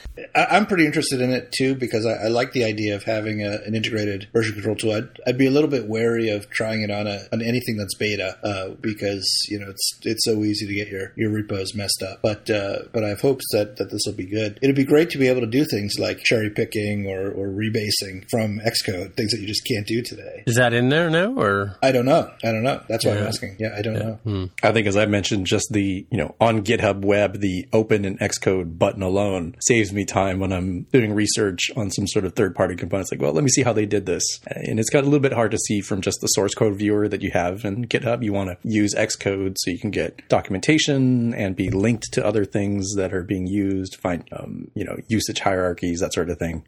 That will save me a lot of time because it'll be easier to use the tools. And, okay, let me clone this thing, or let me go download this thing. All right, it's finished. Now let me go into Xcode and open it up. You just open it right there. It's so easy. Right. So well, in terms of WWDC, what did you think about the delivery of videos? I mean, I think last year we had 3 rooms at a time as opposed to 5 this time. It was a little much in some cases. Well, the first couple of days it was only 3, but then it changed to 5. I believe. Okay. Yeah. So it seems like they did a pretty good job at taking the topics that most people were more interested in and putting them at the beginning where there were fewer options, I think, for the most part. Yeah, I feel like there's an art to that for conference organizers and being real cognizant of that. Of okay, here's this thing that, it's important, but it's kind of a little bit more esoteric. So maybe we don't put that, against another sort of esoteric thing. Let's put that against this huge thing that would have been in the Presidio, right? Drag and drop. Everybody wants to know about that. Great. That's one of the top ones we should show. What's new in securing WK WebView in a scenario where you're an online retailer? Okay, that one, you're going to Friday, right? For people who are they really want to see it, they'll go find it. But otherwise, let's save the big hitters and not put the big heavy hitters, hopefully. Against each other. Yeah, don't put Core ML against, augmented reality. It's it's a Sophie's choice here that I have to make as to which one I'm going to watch now. So I just want to focus in on one thing you said, not to take offense, not to attack you on it, but you mentioned drag and drop. There were 5 sessions on drag and drop. It seemed like Apple really wants us to pay attention to drag and drop, and as Greg alluded to as well, maybe there's a reason why, but wasn't there too much drag and drop? They were very, very heavily pushing it at all the sessions. Yes, and everybody was recommending. The Apple people I follow on Twitter were you should totally check out drag and drop. But I think it's one of those things where people are going to, users are going to get used to it very quickly. And if your app doesn't have it, then it's going to be this app is broken. I feel like that could be it. And, the whole multi-touch universe that's finally come to pass. So I think that's why they're doing it. And I think it's easy enough that you have a standard table view and it's just going to work. They said something similar Right. If you're writing a Mac app and you use NS Document, you get all the syncing stuff for free, all the sharing stuff for free.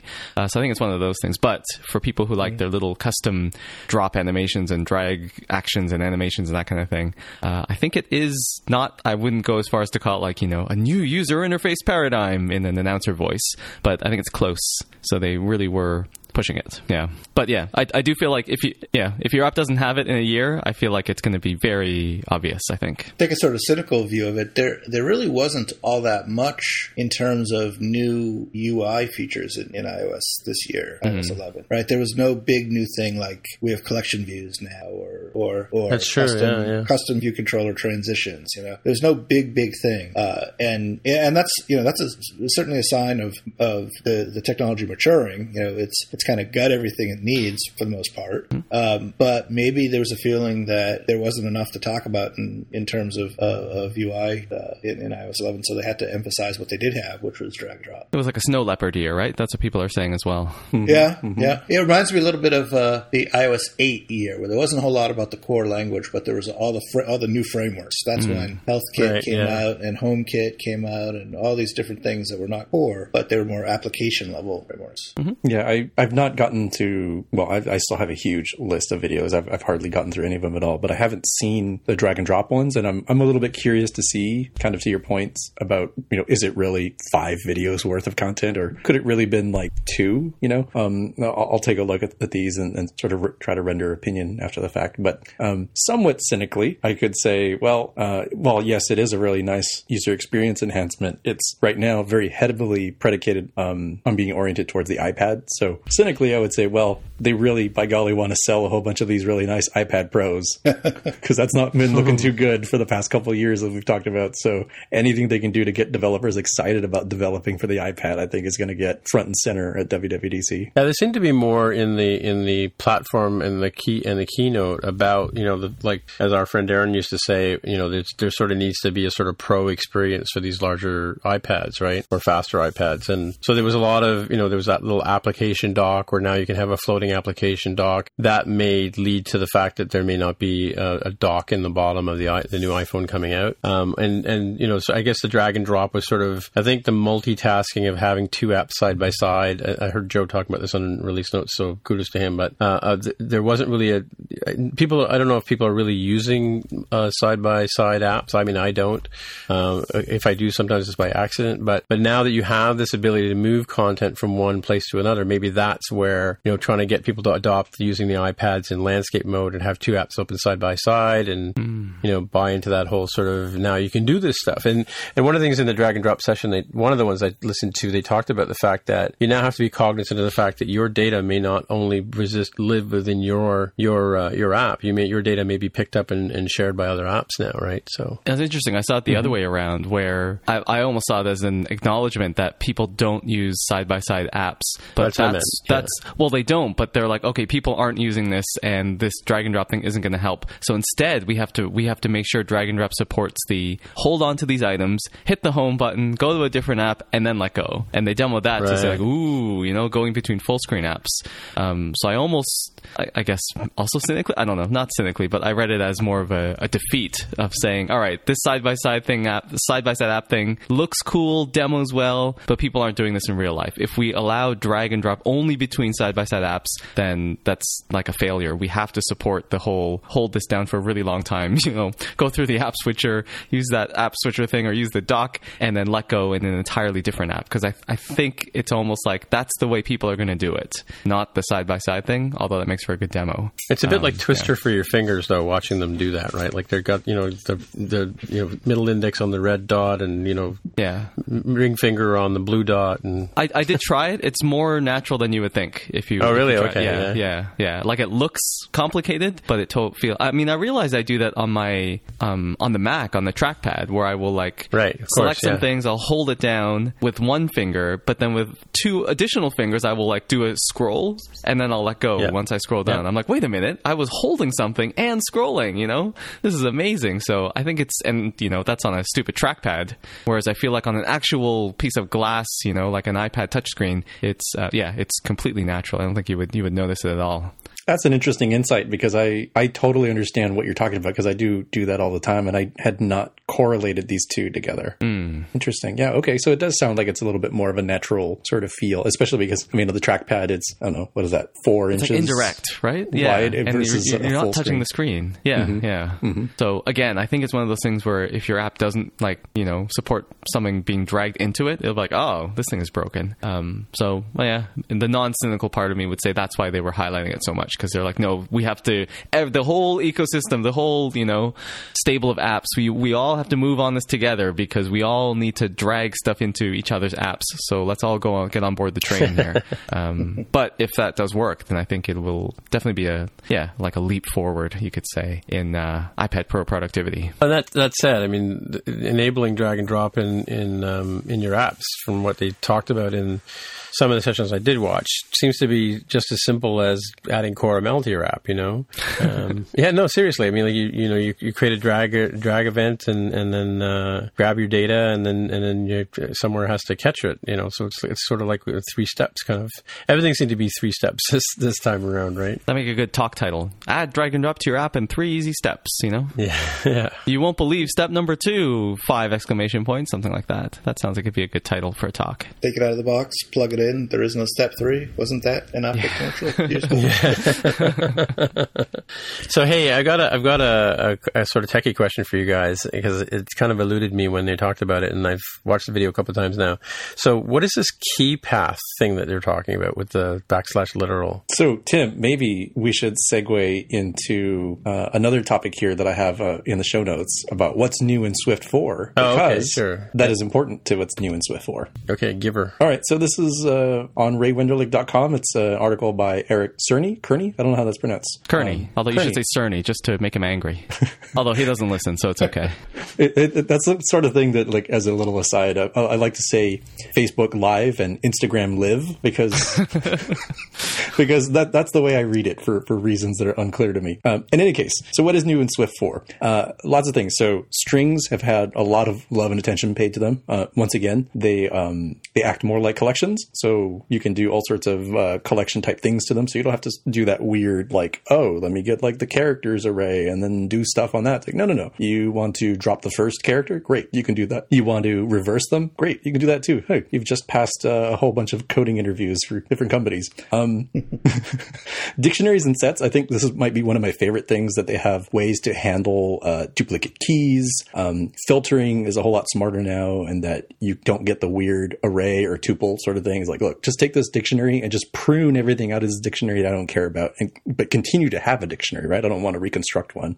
And dictionary default values, which has been one of the most terrible things I've ever had to deal with. It's like, all right, what happens if this thing isn't here? Well, we want it to have some default value. Like, all right, if there's nothing there for this, put unknown, or happy fun time, or shamalama ding dong. It's up to you. The more controversial one, which I think I'll lean a little bit on Greg on right here, is the private access modifier, where private and file private and sort of private but not really private all existed in this quantum state, and now the way I observing read this, them changes their behavior. It's true. And as they mention here, is like, well, you kind of tended to want to use private, but if you use sort of swiftly best practices of doing things in extensions and then making them small and concrete, that actually worked against you, and you're like, oh, that sucks, I can't access this because it's considered separate. So, well, I guess I have to use file private. And it sounds like now you actually can go use private and throw to the wind, or for the SDK and API developers, they can go use file private for their reasons. But for the average blue collar lunch in a lunch pail and coffee in a mug sort of thing, I think private is the way to go, is what I'm hearing here. Yeah, so file private I just wrote an article on this. So file private would basically open up access in the entire source file, whereas private now you can cross between two extensions and share elements. But whereas the solution before was to do file private, which would open it kind of up, and that's kind of not what you wanted to do in a best practice. So using private keyword now allows us to do more things within a Swifty way using extensions, multiple extensions in our source file. Yeah, the way I summarized it in the I had to look it up in the newsletter was same file, same type, need access, private. Same file, different type, need access, file private. So it's kind of I don't know, the name they kind of kept the names, I think, for historical reasons, but that's the idea here. So it's always within the same file, but it's whether you need sort of access to this thing from outside the type or not. So the names aren't great, but that's the idea now. Cool. I think we mentioned archiving and serialization in the previous episode about how JSON encoding and decoding is a particular flavor of that has been enhanced. Way easier, way easier. I'm shocked at how much easier it is in still being in a type safe way for Swift. And then, Tim, the thing that you're asking about, key value coding, which I think folks have used before, where you can do all sorts of wonderful, cool, magical things with saying, oh, I know that every one of my transaction objects has a property called, amount. So I can use all sorts of nifty, cool things to say, give me an array that sums up all of the amounts in this array, right, for every transaction.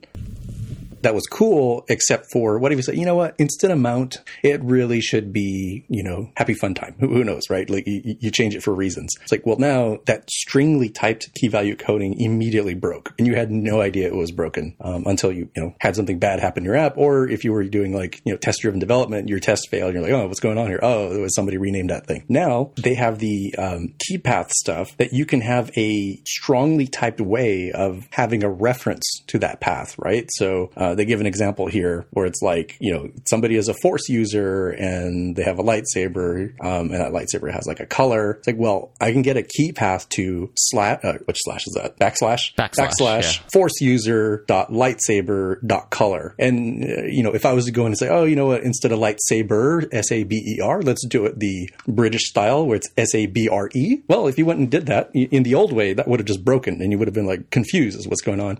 Now, my understanding is this would be a compilation error. So the compiler itself could tell you, hey, by the way, this doesn't match, right? Expected saber and got sabre. That's kind of it in a nutshell is the way I understand it and how cool it seems. So you still have all the power of key value coding, but now it's not stringly typed. Very similar to, I see, right, remember when they did the, Swift could call selectors on objects, but it kind of sucked because it was stringly typed, but you can now do the pound selector and it gives you the strongly typed version of I'm guaranteeing that there is something here that I can call from a method standpoint. standpoint. Mm-hmm. Cool. And of course, the other one, there's many more in this article, but the one I wanted to point out, because I know it's Tammy's favorite, is the multi-line string literals.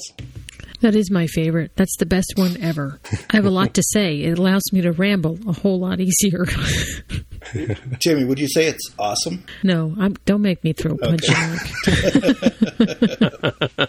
I'll give it an epic, a 2 thumbs up epic. All right. Okay, look at this awesome. one. No, it's awesome. I just didn't want to say it. Another awesome one here is in the miscellaneous section. I hadn't noticed this one. Mutable collection dot swap at. So now, if you wanted to say, swap these things in their 2 positions, you've also passed another computer science coding interview question.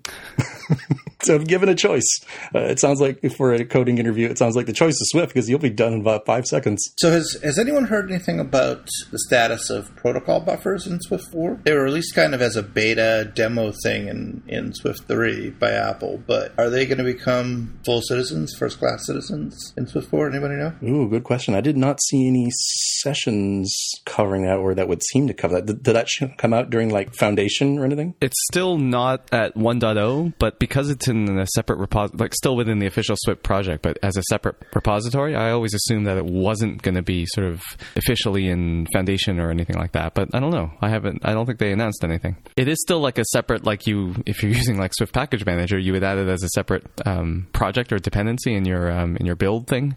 I just assumed it was going to stay like that as a separate, project. I didn't know it was going to be folded in again into Foundation. Well, I didn't say it was. I'm just asking the question. I'm wondering if it is. Oh, I mean, I think it's on a separate timeline too. Like it could hit 1.0 next week or something. I don't think at least they're waiting like for Swift 4 or anything like that. They're just like, no, it's just going to be out when it's out.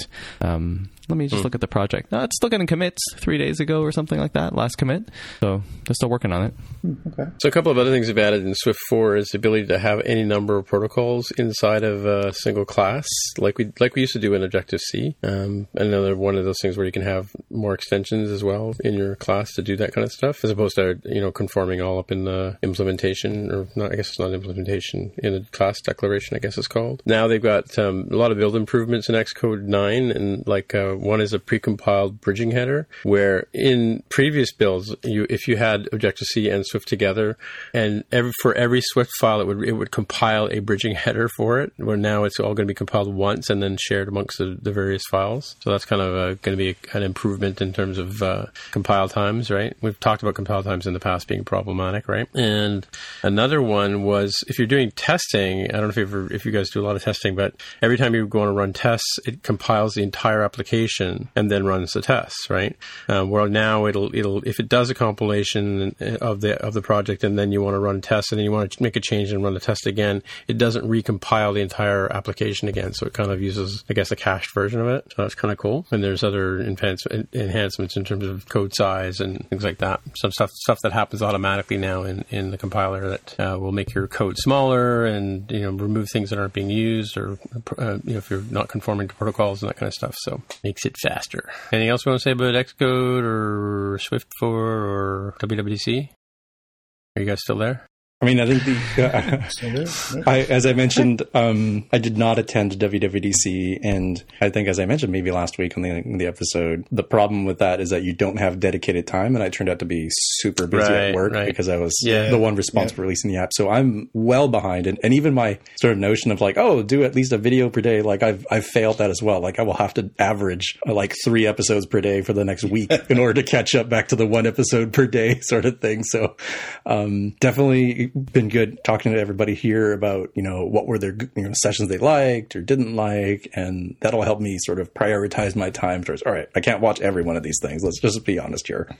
Which are the ones I'm going to watch? And definitely the ones for Core ML, augmented reality, the vision framework stuff. I think those are the ones I want to look at. One that's not really, it's not specifically technology based for Apple is the, engineering for testability that I want to take a look at and see what their opinions are. Because I like testability, not because I'm like like, a dyed-in-the-wool TDD lover. I like testability because I'm lazy, and doing stuff that's testable makes it easy to, like, for lazy people such as myself. So, as an example, I don't like having to fire up the app every time that I want to, try incorporating some sort of new framework or some sort of new, let's say, like a API call or something. Like, I just want to be able to run, like, a little unit test. And unit tests are great for doing that. Run them fast, rinse, repeat until, it finally works, and then go incorporate it into your real stuff. And also, I'm very curious about doing something like I've seen Kickstarter do, where they do their view layout is all playgrounds based. So they will develop a new, UI view controller subclass by running it through playgrounds. And then, you get your auto layout and your stack views and your colors and fonts and everything all set up. And it's great because the REPL will just immediately give you that feedback and say, oh, okay, made a mistake. All right, pause, go to the visual debugger, see what's going on. Okay, stop, go make a change, run it again, go through the visual debugger. Like, even with stuff like Reveal and other tool sets, it's still kind of slow compared to the playground. So in any case, the only way you can get to that sort of level of, doing UI view controller subclasses and their layouts in a playground is to have something that is designed to be really testable, right? Your view controller can't be fat because it will fail to do all sorts of things. I think that's a session I'm interested in viewing. I also heard good things. I didn't attend any of them, but because they were all conflicting with other things, but the design shorts, which I think were originally posted as separate videos, but now I think they've pasted them back together. I think there were maybe 3 or 4 of them. There was 3, and they were like lightning talks, like they do at NS North and places like that. They were like they were back together. I think that's what I'd heard. I think they were originally split up. Like session 3 had like covered like iMessage apps and some other thing and stickers or whatever. But I think Design Shorts 2 in particular, I forget what was covered, but that one was like, oh, you have to go back and watch this one. So yeah, I would check because they're short, so I would definitely check those out as a quasi pick there. I watched 1 and 2 of those. I thought that they had split them up. Anyway, one other thing. So the lunch sessions, I don't know if you got to go to any of those, Greg, but one is by this guy named the Quadfather. His name is Todd Stablefelt, and his talk was called "Convenience for You is Independence for Me." He's a quadriplegic, and he talks about in this talk about how technology in the last 4 years or so has totally made his life a hell of a lot better with all the new advances in technology, right? So because he's been a quadriplegic since he was a young kid, and now he's kicking butt and taking names. That's a cool session. I think the only one that's not published right now is the Michelle Obama talk. So I believe that one will not be published though. But yes. Revolution will not be televised. I have an anti-pick just because I'm feeling salty about not being able to see the Michelle Obama one. Although I can totally understand why that would be the case. I spent, as I mentioned, I was interested in the music kit stuff because I have an app idea that I was hoping to get something easy to use out of it from Music Kit. And it turns out the Music Kit, as far as I can tell, isn't really much of a kit at all. You still have to do a lot of the hard part it's like, oh, here's the the Apple Music API. Guess what? You're going to be concatenating a lot of strings in order to create these URLs. Like, oh, but couldn't you guys do that? I mean, I could write my own wrapper, but why would I need to do that? And then, as far as I can tell, Music Kit is largely around the store stuff. So about the only thing they give you is like, is this user subscribed or not? Can they even subscribe? Because maybe they're in a managed situation, like iPads in the classroom sort of thing. Oh, great! If that works out, then you can put a subscribe to Apple Music view controller up, and they have a couple different options as to how you can style that sort of thing and what sort of text you can put. But that one was pretty disappointing to me. Not saying it's not valuable stuff out there for somebody, but I'd expected a little bit more out of it, unfortunately. By the way, I think a must-see for most people is going to be if you do anything that involves a server and connecting your app to a server. Advances in networking part 1 and part 2 were really good sessions for that. They talked a lot about the new ECN specification, IPv6, what's going to happen with the adoption of TLS 1.3 when it comes out and 1.2. And Apple is moving pretty aggressively towards that kind of stuff because I think user privacy is a huge issue for them, and they want to make sure that our apps are speaking in the right formats with the right specifications. And I think they're going to start like similar to how they're mandating we use our reviews. Networking is going to be an issue for that as well, right? So that's a must-see. The advances in networking part 1 and 2, part 2. Did anyone watch or attend What's New in Core Data? No. What's Core Data? I'm kidding. No, I didn't see that. No, that's usually one of the first ones I watch. But yeah, for sure. Yeah, time this year. Yeah, that was running the same time as the What's New in Debugging or something like that. So I was at that one instead. Well, the Vision Framework one was cool too. That's sort of using the Vision Framework with by itself and with Core ML Coromel again with the Coromel. But that was a good session. And by the way, there were 130 sessions. I had to count them. So there's a lot of stuff to see here. And I'm just scrolling through the list right now and realizing that I've only scratched the surface in terms of how many things there are, right? I didn't look at any of the store kit stuff or device configuration, which is stuff I usually look at as well, right? Or even I don't know if I looked at Swift Playgrounds. Did anybody look at that stuff? Was that the last session, teaching with Swift Playgrounds, or what's new in Swift Playgrounds? No, what's new. I think that one I missed, but I was at the other teaching with Swift Playgrounds one. That was the last session of the week. Uh-huh. Well, we've picked our favorite sessions. Should we go to pick picks? Yeah, let's go to pick picks now that we've picked part WWDC. So, Jaime, have you got any picks?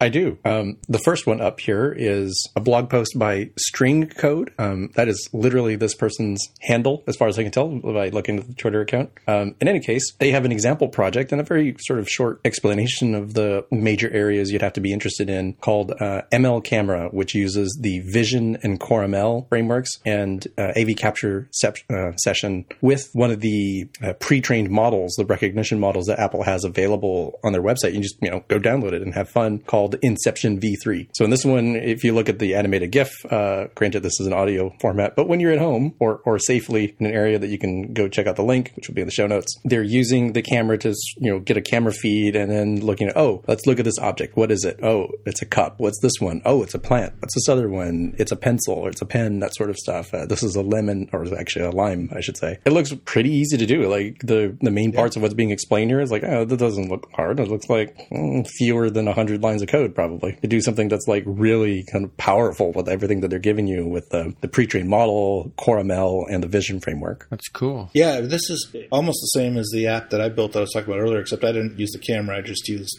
existing images from the camera roll. But other than that, it's almost identical, actually. I even used the same model, the Inception V3 model. So I'm telling you, give it a try. I mean, it's super easy to use this stuff. So is the Inception 3 model already in CoreML format, or did you have to convert it? It's already in CoreML format. There's about half a dozen models that are available on the developer website. We can get the link for that, put in the show notes, that are already ready to go. These are all well-known open source models that are out there out in the wild that are available for use, and they're real easy. Just drag and drop in it and go. Cool. We'll do that. Have you got another one? Yes, my second pick, as we were talking about the App Store review guidelines. Well, guess what? This is a rehash of a pick, but I don't know, probably from a year ago, because the last time WWDC happened is probably the last time we talked about this. This App Store review guidelines history shows you what we kind of want, right? We want something like a textual diff. Show me the differences of what was added, removed, deleted, sort of thing. And this blog post has that pretty well. So you can go read the App Store review guidelines yourself, of course, and view the ground truth. But sometimes I like to look and see, like, what are the big highlights, like what's green that's been added, what's red that's been removed. And some of the notes here about some of the highlights on, we talked about how to prompt users with the Apple provided review prompt rather than, using your own. Apps that provide a programming interface may now, in some cases, download and run code from the internet, which is specific to like learning situations and in a couple other minor cases. There's a little bit of an opening there for folks. Your app splits up a little differently. So app names can only be 30 characters long, where the previous limit was 50, but now there's a subtitle feature in iTunes Connect. And I think they talked about that in the Platform State of the Union. Like now you can have long descriptive titles for that rather than, I don't know, just think of all these apps that are trying to be like Crossy Road. Or device tracker, all the device tracker apps. Yeah, that have these absurdly long names that they literally don't even display on the App Store because you run out of room and it just truncates, but it's in the metadata there somewhere. So it's really just trying to help search and everything. Some of these were interesting, like medical apps regarding physical harm that you have to clearly disclose the data and methodology you've used to support your accuracy claims regarding health. Your metadata has to be accurate for things like, if you decide to promote your in-app purchases on the App Store, you got to make sure the display name and description are written for a public audience. Not entirely certain what that means beyond like making it understandable. I think we talked about that last week. They're doing things that are kind of sensible, like you can't use the term for kids, quote unquote, and for children, quote unquote, in app names unless unless your app is in the kids category. And that makes a lot of sense, right? Like nobody wants to get something like, oh, this app is for kids, great. And then it's, almost pornography, right? Like it can't be pornography because they don't allow it on the App Store. But, if it's some sort of questionable thing, it's like sex, drugs, violence, like nobody wants that in the kids sort of section. So now they're being a little bit more, straightforward about that sort of stuff. And there's a lot more on here. Like I'm not going to be able to go through everything, but that was a lot of stuff. And it's quite a bit of text to read, even if you just read the diff here. So I definitely appreciate the existence of this site. Cool. Well, speaking of diffs, just found a quick thing here, quick link, and I'm just going to update the link here. So what I pasted in the show notes is just a quick diff between what's changed in iOS 11, between iOS 11 and previous versions. It shows which frameworks and things have been added to iOS 11. But if there's another link that comes before this one, which shows what's different in watchOS, tvOS, macOS, as well as iOS 11. So if you guys look at that, if you're interested in that kind of stuff, just a quick list. I think, Mark, there was something you used to always look at when you were trying to see what the diffs are between, or what's new in there's always a what's new in we XXX, whatever it is, document that comes out. Yeah, we talked about those last week when you were away. So I think that's because we had the what's new in iOS and what's new in Xcode 9, I think, last week. But this is just if you're curious about what's been changed, what's removed, that kind of stuff from the various OSs that are from Apple. So Tammy, what have you got for us? So my pick, no surprise here, is Visual Studio Code. I know everybody's all WWDC this and WWDC that, but this is my pick for this week for sure. Isn't that a Microsoft product? It is. I know. And I've been wearing shorts and no socks for 2 days. I think the world is going to end. I really do. And I'm not wearing a hat right now, so I'm pretty sure that the world is going to end. I think you should start wearing socks and sandals, to be honest with you. No. I think we need a selfie sandals. Or the hat thing never happened. No selfies. No way. But yeah, Visual Studio Code. Let me tell you something about that, though. I said that I was using it for Unity development, but you can get a lot of different extensions for it. So Unity, for me, I'm using C# for it. But with all these different extensions, you can just get it to do some other things that you need it to do. And it's a free download, and obviously it's for the Mac. And yes, it's a Microsoft product, so it's weird that I'm making that my pick, but I totally am. There's quite a few extensions here. So I see some that support Python, Go, Ruby, Node.js, tons of stuff here. It sounds like you were doing the Unity one. Yeah, I'm definitely using it for the C# with, as a Unity code editor. But I might start using it for my Python code too. I'm not sure. They also have a Swift language extension as well. Well, now let's not get ahead of ourselves. PHP, if you're doing some PHP. Nginx, interesting. Yeah, the extensions is crazy how much they have. Docker. Yeah, there's all sorts of stuff here beyond what I would typically expect to have in a code editor. So quite intriguing. And the install went really well. Like I was expecting to have to start drinking again, but no, didn't need to. Well, that's good. All right, Mr. Hio, let's have it. I'm pretty sure this is definitely a repick, probably again from last year. But for those digital pack rats like myself, it's 2 GitHub projects to sort of mass download all of the WWDC goodness, staying on the theme as well. I think there was a script that downloaded absolutely everything, which I couldn't find, but these are the 2 that I had from last year, and they still work. So one, they unfortunately have the same name, so if you clone these from GitHub, they'll complain because the name's already taken. But anyway, so they're both called WWDC Downloader. One is from, I had to look this up, Olivier Hoachuk, and the other is from Johan Fahrenkrog, 2 names that I cannot pronounce, so I apologize for that. So one of them will download all of the videos, and then the other one will download the sample code. So again, nice. If you're a digital pack rat and you must have HD quality videos of everything to store and back up yourself onto, Backblaze or whatever, then you can run these scripts, download the videos, and then have them all available. And then maybe the secondary pick/tip is to use something like VLC. I think QuickTime does it too, but I usually use VLC and watch the videos at 1.2 speed, which I think you guys talked about last week as well. But I usually 1.2 or 1.25 is usually a pretty good, Really, I've been watching them at 1.5. 1.5? I'm old. I can't understand them that quickly. So 1.25, I can follow along. So those are my picks. 2 scripts. I think one is even written in Swift. The other one is a Ruby script. So you can always browse the source code for them if you want to as well. WWDC downloaders. Cool.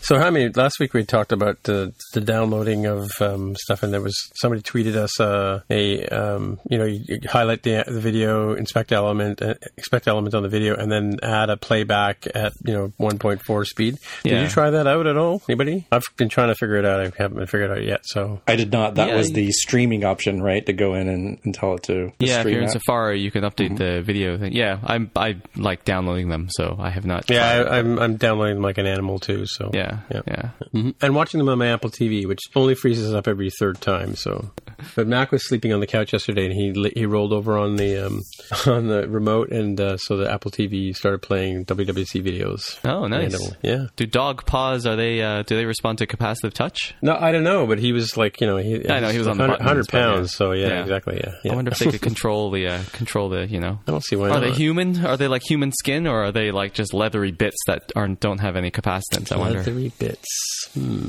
Oh, more than just good. Don't know. Way more. Yeah. Dog paw anatomy. I've heard you can use other appendages to do Touch ID and stuff like that too, but I'm not going to go there. Yeah, but okay, so let's go with that one. So, well, not exactly that one, but let's go with the dog paws capacitance thing. So, there are people who are used like animals to unlock their phone with Touch ID. So if you were to use your dog's paw, let's say, and use their paw print as the print, it might work. I mean, why not, right? It's kind of using not a camera, but I don't know actually. Isn't that more like a visual thing rather than a capacitance thing, like the Touch ID? Maybe. I don't exactly know. Me neither. I'd have to double check. But it does, if you think about it, it does become a two-factor authentication piece because you have this other, if you turn your pet into a dongle that you use to access for security, look, they can confiscate your phone at the border all they want. What are they going to do? Nobody knows it's your dog's paw, nor do they know which paw and maybe even which finger or claw, I guess, on their paw. So, like, your phone is going to reset itself after 10 times, right? You can label them, though.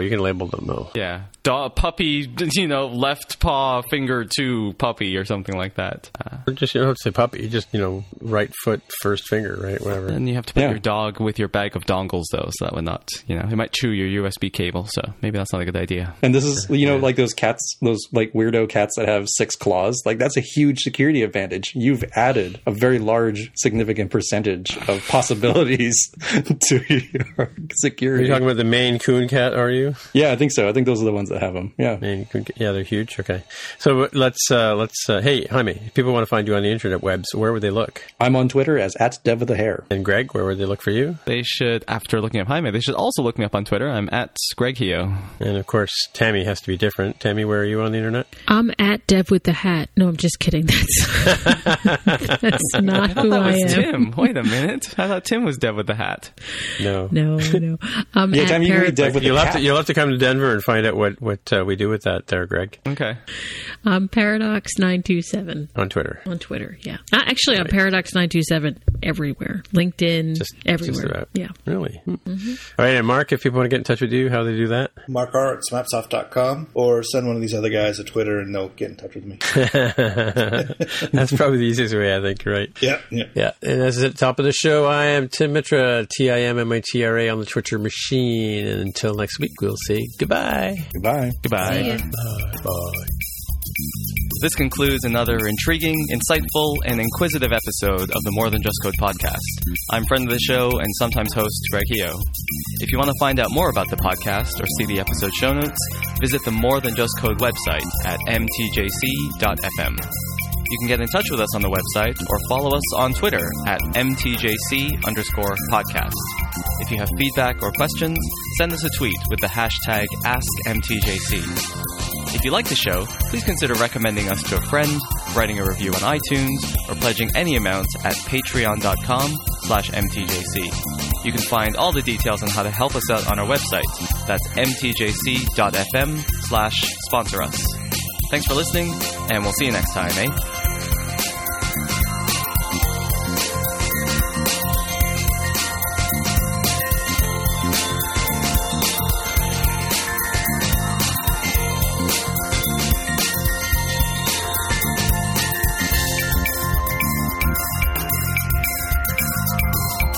All right. Now that we're in the after show, let's talk about two-factor authentication. Yeah, Tim, you were getting real salty about two-factor authentication. You were not convinced at the security mechanism. Well, no, it's not so much. From hackers stealing all your nude photos. It's inconvenience factor. So I decided, I was running out of space on my phone and it kept complaining.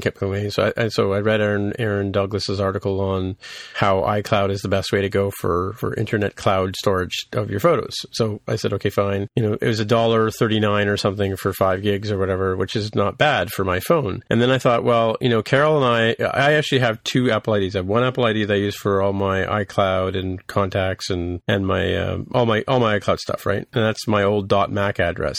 But I use another Apple ID for my purchases on iTunes, and I've always done that. And Carol and I, we share the same identities so we have the same content. So we've never really needed sharing. And then so I thought, well, I've upgraded myself to iCloud Photo, and Carol has way more photos than I do, so I thought I would upgrade her. And then it turned out I had to pay even more money for her because she has more photos on her phone than I do. And somehow in setting up the family sharing, I accidentally turned on two-factor. I already had two-factor authentication on my iCloud account, but I didn't have it on my iTunes account because I use it for developing and my game center and all that kind of stuff, right? And all of a sudden, so I accidentally, inadvertently, I wasn't really watching what I was doing, but I turned on two-factor authentication on my iTunes ID. And then now everything has gone to like not remembering that I have an iTunes account. So I have to do it on my Mac. I have to do it on every Mac I own. I have to do the two-factor authentication on every iOS device. I have to do it on. And even when I purchase things from the App Store, I have to do two-factor authentication. It's just like, I get that it's secure and stuff like that, but I dread turning it off because it says you can turn it off if you like, but you'll have to answer, these questions 3 before you can cross the bridge, right? And even though I know the answers, but I've had my Apple ID locked out before, and I'm just not looking forward to having it done again. So that was my complaint about two-factor authentication. It's just nuts how many things that I use my Apple ID on. So I know Mark used two-factor authentication with yours, right? How's does it remember from device to device? Is it just a matter of registering the device with two-factor authentication? I never have it. You'll get prompted with it. Yeah. I mean, I used it when I signed up for stuff, and I had to do it, and haven't heard from it since. Really? Yeah. So, but I didn't turn it on for App Store purchases, though. So you can turn it off for that specifically, or how does that work? I don't remember, but I know that when I do App Store purchases, I don't have to do it. Right. Likewise, yeah. I honestly don't remember how I set it up. Yeah, likewise, I just set mine up to protect my Apple ID account, so that way nobody could do anything crazy with it. Right. Yeah. I didn't even know that the App Store stuff was an option. It may not have been an option when I signed up. I'm not sure. It's not like the sort of thing you do every day, so maybe you saw the latest and greatest. Well, it's interesting because I set up a lot of machines at work now. In the latest versions of Mac OS, they're really pushing two-factor authentication. You know how when you enroll your device, they want you to set up a Touch ID. They want you to set up an iCloud account. They want you to set up, even though you already got one set up if you're doing an upgrade, they also want you to set up Siri now, and then they also want you to opt into sending debug data to them when apps crash, right? But they're also pushing this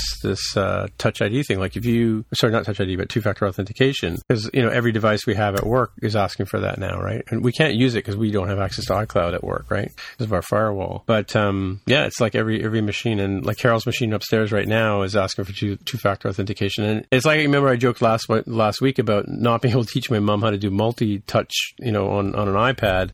It's the same thing with Touch ID and two-factor authentication with Carol. It's because it's just going to be, it's a learning curve for the what were you calling them last week, Jaime? The people we support, in our lives, right? Yeah, people who don't, live and breathe this stuff, right? Like the average normal person. We're talking about geeking out and using our dogs and other animals to secure our devices with Touch ID. Like the average person just really needs to know, hey, register your fingerprint, and then you don't have to, and I guess remember this unlock code.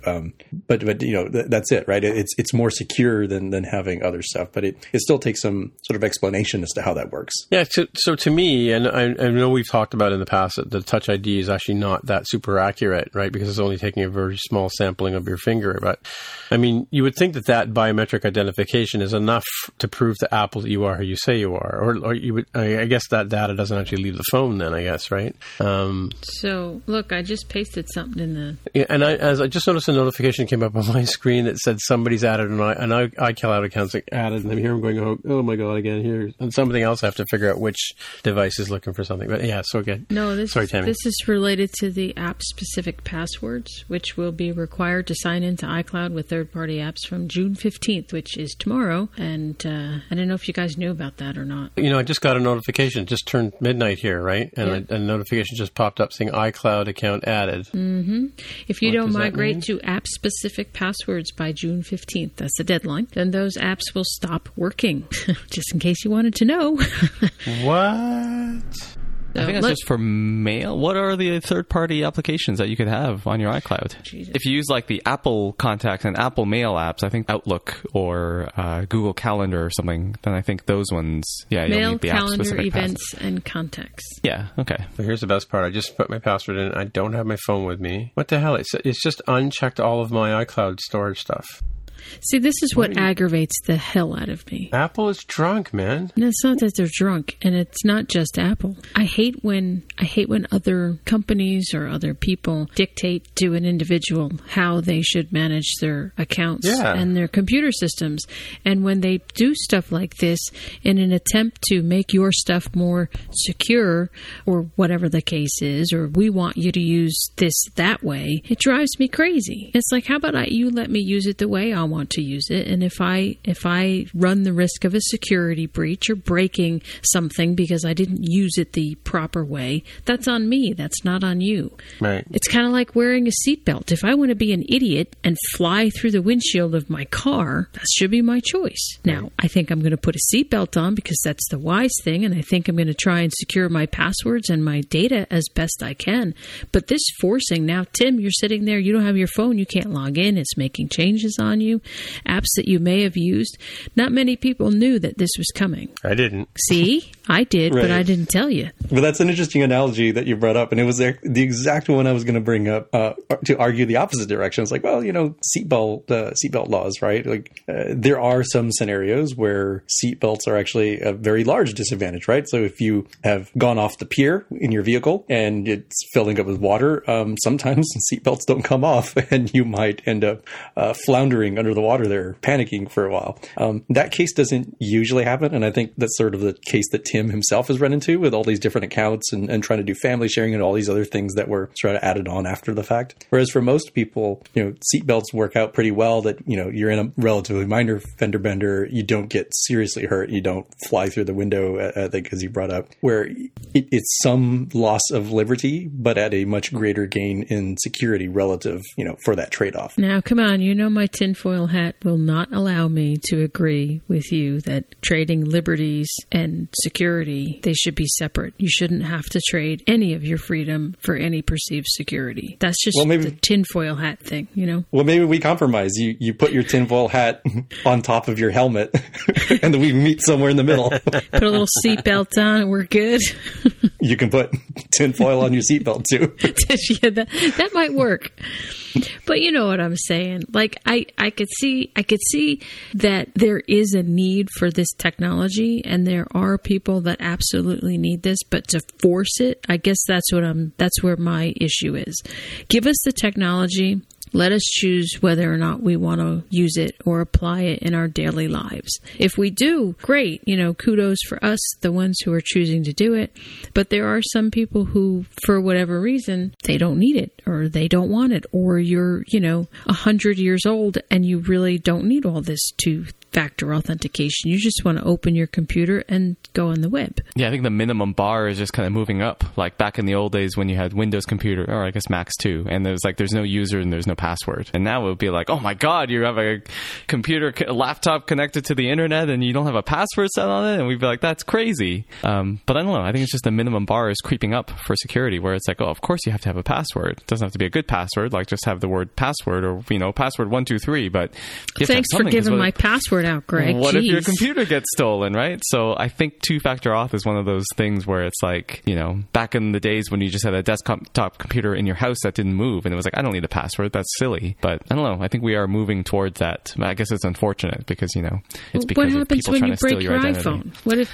What if you, I know granted it's the one-offs, and Jaime, you're absolutely right about that. For the majority of people, this is not a problem, and I'm probably focused way too much on that small percentage of people that it is a problem for. But you're going along and you break your phone, or now you don't have access to your phone for one reason or the other. You've been locked out of your iPhone account, your iTunes account, your iCloud account before, right? I think there is still an opt-out because I installed iOS 11 finally on one of my spare phones, and then it turned on, thanks for opting into two-factor authentication. But there was a way to opt out and to go with the, they used to give you like a really long kind of UUID, GUID looking thing, and they're like, this is your override code, store this in a safe place and write it down, kind of like they do for like File Vault. And, if you ever lose your phone or whatever, then this is like your last resort password.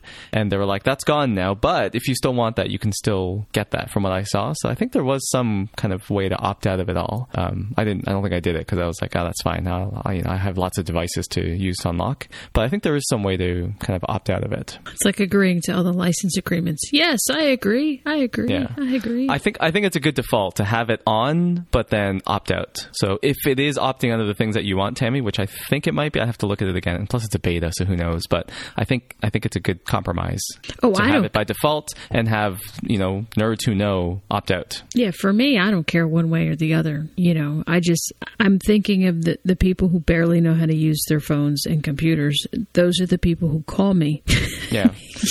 Because... But I mean, I would say those are also the people who are not going to use a separate calendar app, or like, I want to use Fantastical and sync it with my iCloud. Like, people who are going to do that will know about, well, I don't know, I'll just say it, will know about app-specific passwords, for example. But normal people who don't care are just going to need mail, and it's just going to work as it always has, because they'll sign in with their Apple ID and they'll get their mail, they'll get their contacts, and that's it. They won't be like, you know what I need? I need a separate app to manage my contacts. Like, nobody's going to do that. Yeah, that's a very valid point, too. I'll bring up one super thing that I hate is web forms, while we're on the topic. Web forms that don't let you paste. That just drives me crazy. Oh, Why? Yeah, Why? I agree. Yeah. And then I think I tweeted in anger at Bank of America, and they're like, it's more secure. I'm like, that is making me angrier. How is this more secure? Anyway, it drives me crazy. Not just for passwords, but when you add, like, I get a new credit card and I want to add it to my payment, like to pay the credit card, and they don't let you paste. I'm like, why are you making me type it in? I have it in 1Password, or I can copy and paste it from my e-statement, and then that would be I would never make a mistake. But they're like, you have to type it in twice and you can't paste.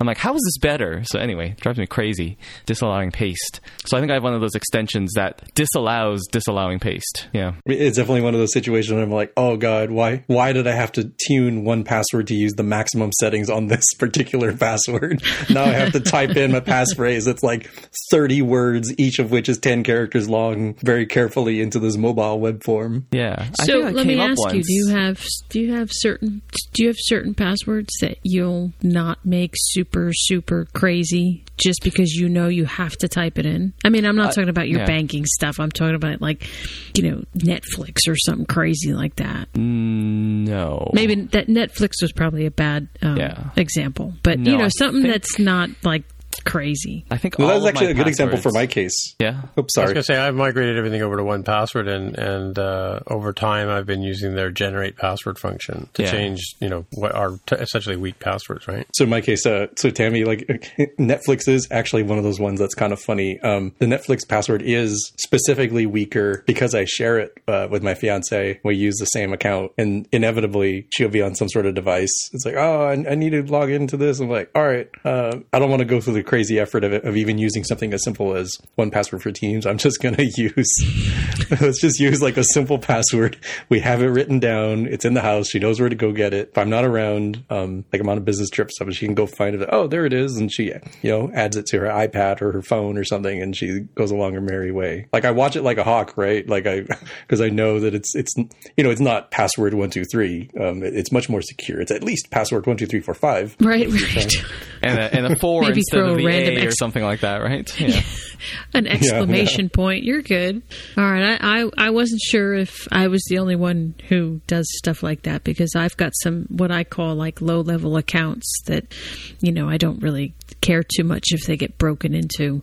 But I just know that to try and type in those 1Password generated passwords, that's a nightmare when you can't do a copy and paste. Yeah, I found passwords are pretty good. It's usually things like, some like from the old days where you have some web form and it's like enter your email and it's like confirm your email. It's like, why would like they want you to type it in twice and they don't allow pasting?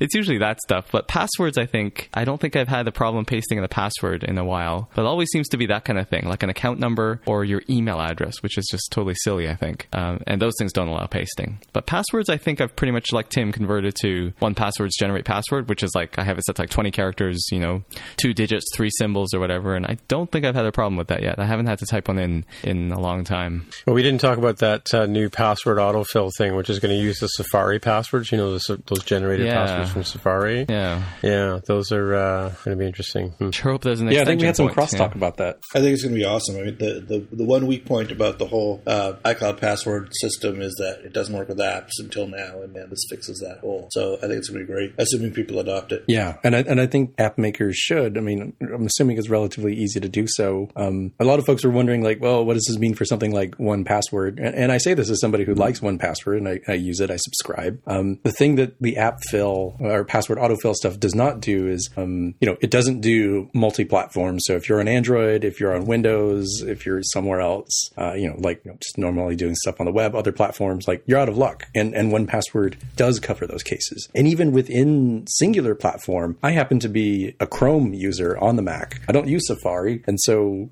unless, password autofill becomes something that's extensible to other browsers, even within the Mac, I would be sort of left out if I was to use that as my only option. Yeah. Now, I think for a lot of folks, getting back to what we were talking about earlier about, most people just use what's on there, oh, I bought a new MacBook. Oh, here's this thing that I use to go on the internet. Okay, I'll use that. That's great. It works perfectly fine for them, right? Like I went out of the normal bounds and I was like, oh, well, now I have to do this more complicated scheme. I have to use something like 1Password in order to handle the sort of like more advanced scenario. So is the autofill specific to Safari, or is it more of a iCloud password technology, and maybe they use Safari web views inside the app to have access to it? No, I thought if you have a text field set to password and they detect like the name of it is username and the name of it is password, then it will offer the autofill. I thought that's how it worked, right? So it's not web stuff. I thought so really? Too. Okay. Yeah. So it is something you could do from other browsers like Chrome and Firefox? The way it works is if you go to a website and you register with Safari browser, right, and then you go to that same, if your app is on the same domain or whatever, there's a button that appears on the login screen, and you can tap it, and it'll show all of your saved passwords, right? But if the domain matches what you registered, then it'll shortlist to just the password saved for that domain, and then it'll autofill that password. That's how it works. Right, but we're talking about the stuff in the app, not that's what I'm saying. But the password that the goofy looking looks like a social insurance number or a phone number with the dashes in it. That's the password that gets offered to you in your app. So what you do is for instance, if you're appserver.ruben.com or whatever is where you register accounts, right? When somebody logs in to create an account and they go to your app, Ruben Automatic, right? And it uses the same server domain, then the Safari passwords that are saved in your Safari keychain are the ones that are presented to you to be able to use. And then you add a couple as